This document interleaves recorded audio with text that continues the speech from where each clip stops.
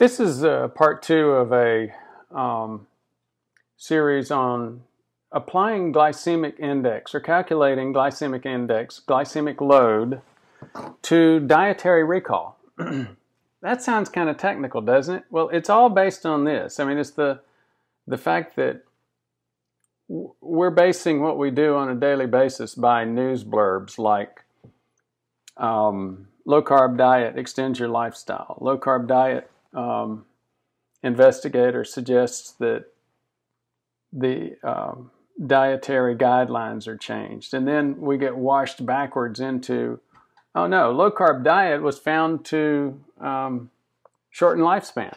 So we're all trying to bottom line it, trying to keep it simple, and trying to figure out what to do in our life.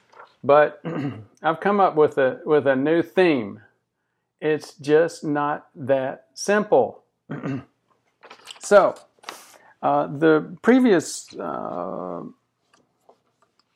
video basically talked about this study. I will put it again under this video as well. And basically what we're doing is we're talking about how to figure out what's the glycemic load from dietary recall. Now, it's not that simple.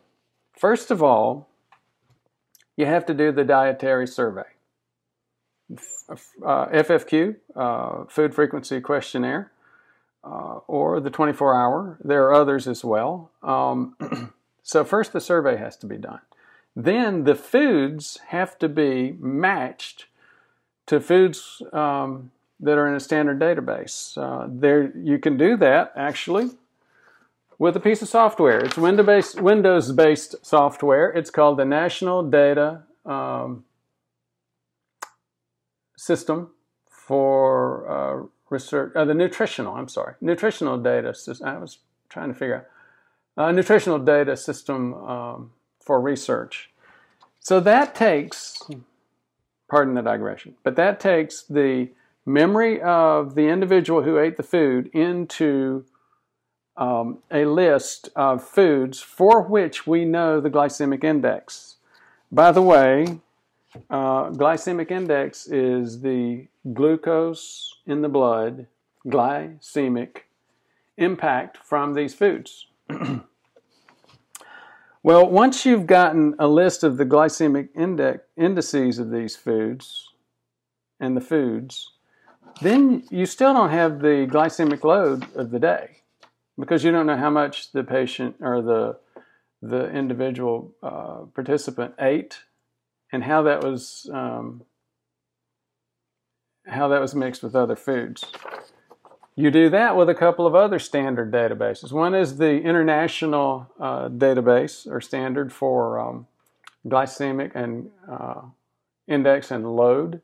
The other is the University of Sydney and database on glycemic loads. And both of these databases have been calculated with lots of clarity regarding the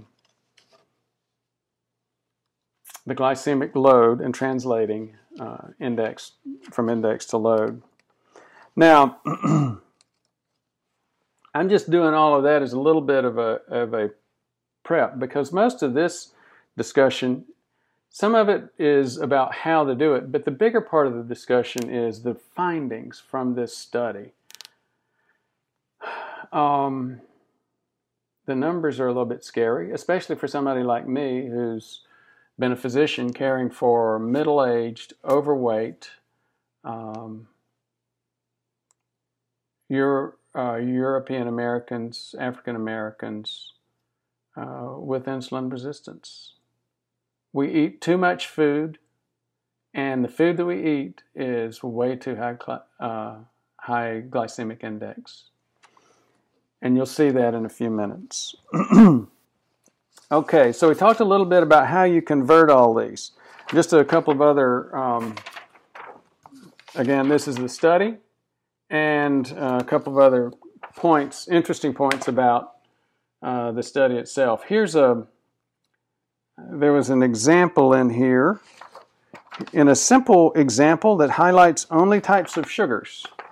They're talking about Fanta versus Pepsi versus Coke. Now, in my mind, they're all bad. They're all the same thing. They're all high fructose. But they got a lot more detail than this. And again, that's the point of bringing up this example. Here's the thing. In a similar example that highlights only types of sugars, consider Pepsi with 27 grams of total carbohydrates, yada, yada, yada, fructose, glucose, sucrose, and maltose.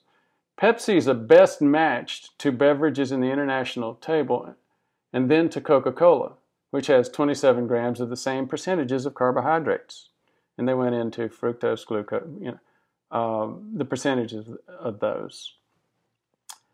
And then it said, this is a much better match than a similar beverage, Fanta, which has 32 grams of total carbohydrate with 18% fructose, 17% glucose, 62% sucrose, and an 8% maltose for a GI value, an index of 68, whereas the index for Coca-Cola and Pepsi is 63. So again, I would have been more than happy to lump Coke, Pepsi, and Fanta all together. They weren't. They were much more specific than that. So that gives you a little bit of perspective on how they handled mixed dishes. And again, they got weighted averages of the foods and applied the glycemic indices of the weighted averages into the foods. Now, how you prepare food also can impact it. I don't see anything on how they did that. I think they just had to make assumptions on preparation.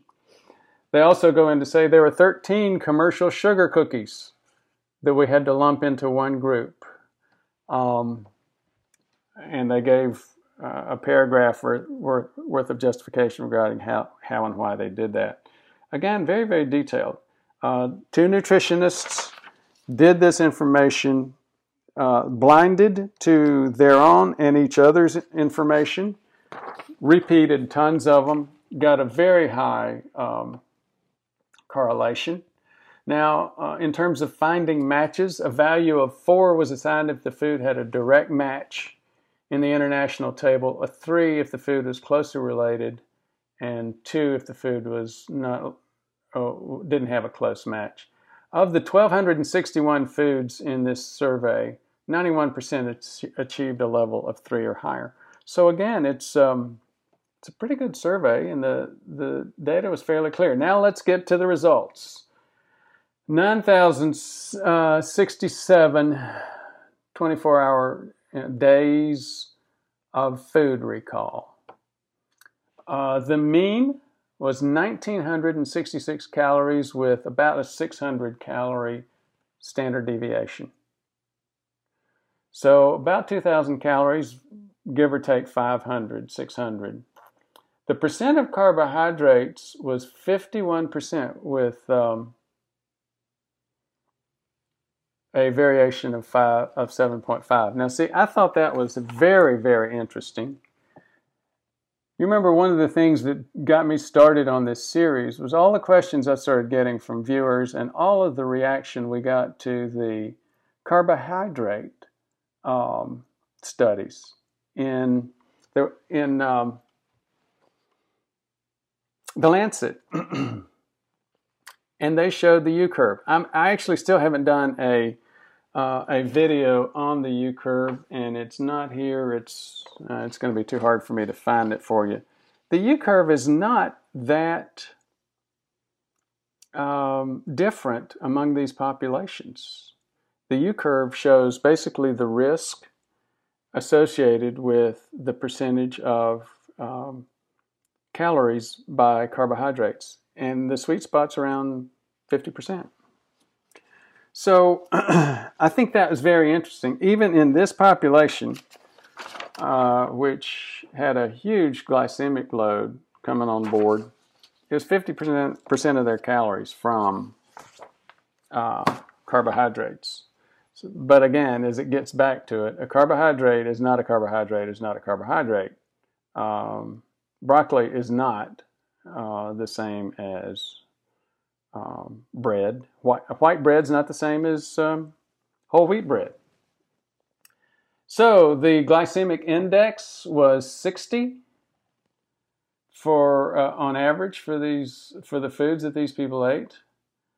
23% simple carbohydrates, simple calculations didn't have to be estimated at all. 78% of them had to be estimated using the technique that I talked about with getting the portions of the foods, the glycemic index of all the components of the food, multiplying that out. Now, here is let's look at this again. Here's the glycemic index of the typical foods on average that these people are eating. Can you see that? 85. Bread, white bread is what? It's less than that. So these typical diets are including tons of high glycemic foods here. Very few got below 70. Let's talk a little bit more about this population. Let's go to the next thing. A list of the top foods that they were eating. All-purpose flour, white sugar, cola beverages, white bread, white rice, boiled potatoes. These weren't the top foods, these were the top carbohydrates. And I don't see broccoli or cauliflower or green beans or even some of I don't see any ancient grains here either. I mean, all I see is just high glycemic index foods. No wonder we've got a problem. And let me just reiterate. I've been through a long series and have picked apart these studies about as well as most people I'm seeing. And I'm still staying on my low-carb diet. And you can see why. What we're recommending, what you're seeing in terms of, quote, keto diet, is recommendations to replace these foods with better ones. Cornstarch, one of the worst. Dates, also very, very bad in terms of glycemic index. Pancake mix, table syrup, corn syrup, cream of rice, dehydrated potatoes, cereals. I had a 75-year-old patient who was sure that he didn't have a glucose problem. Ate 2 large bowls of cereal every morning and couldn't understand why his blood sugar actually turned out to be so bad. At one point, it was over 200 in the glucose tolerance test. Got him off of these, got him focused on keto, low carb, whatever you want to call it, basically substituting these high glycemic index foods for lower glycemic index foods. He lost 30 pounds. He got much healthier, much quicker than he would have trying to. Well, I'm just not even going to finish that sentence. Again, this makes the point that I was making. You're wanting to when you hear low carb or keto diet, basically what people are talking about is substituting all of these high glycemic index foods for lower glycemic index foods. Let me see, is there anything else? Oh, yes, I will say this. In the summary, they did go on to say that compare the 24-hour dietary recall to the FFQ, Food Frequency Questionnaire. There are differences. There are other studies, surveys, which have applied these techniques to the FFQ. The FFQ is what was used in the ERIC survey.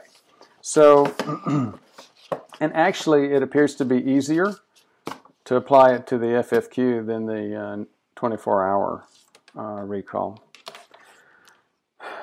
So, I'm sorry, but it's still just not that simple.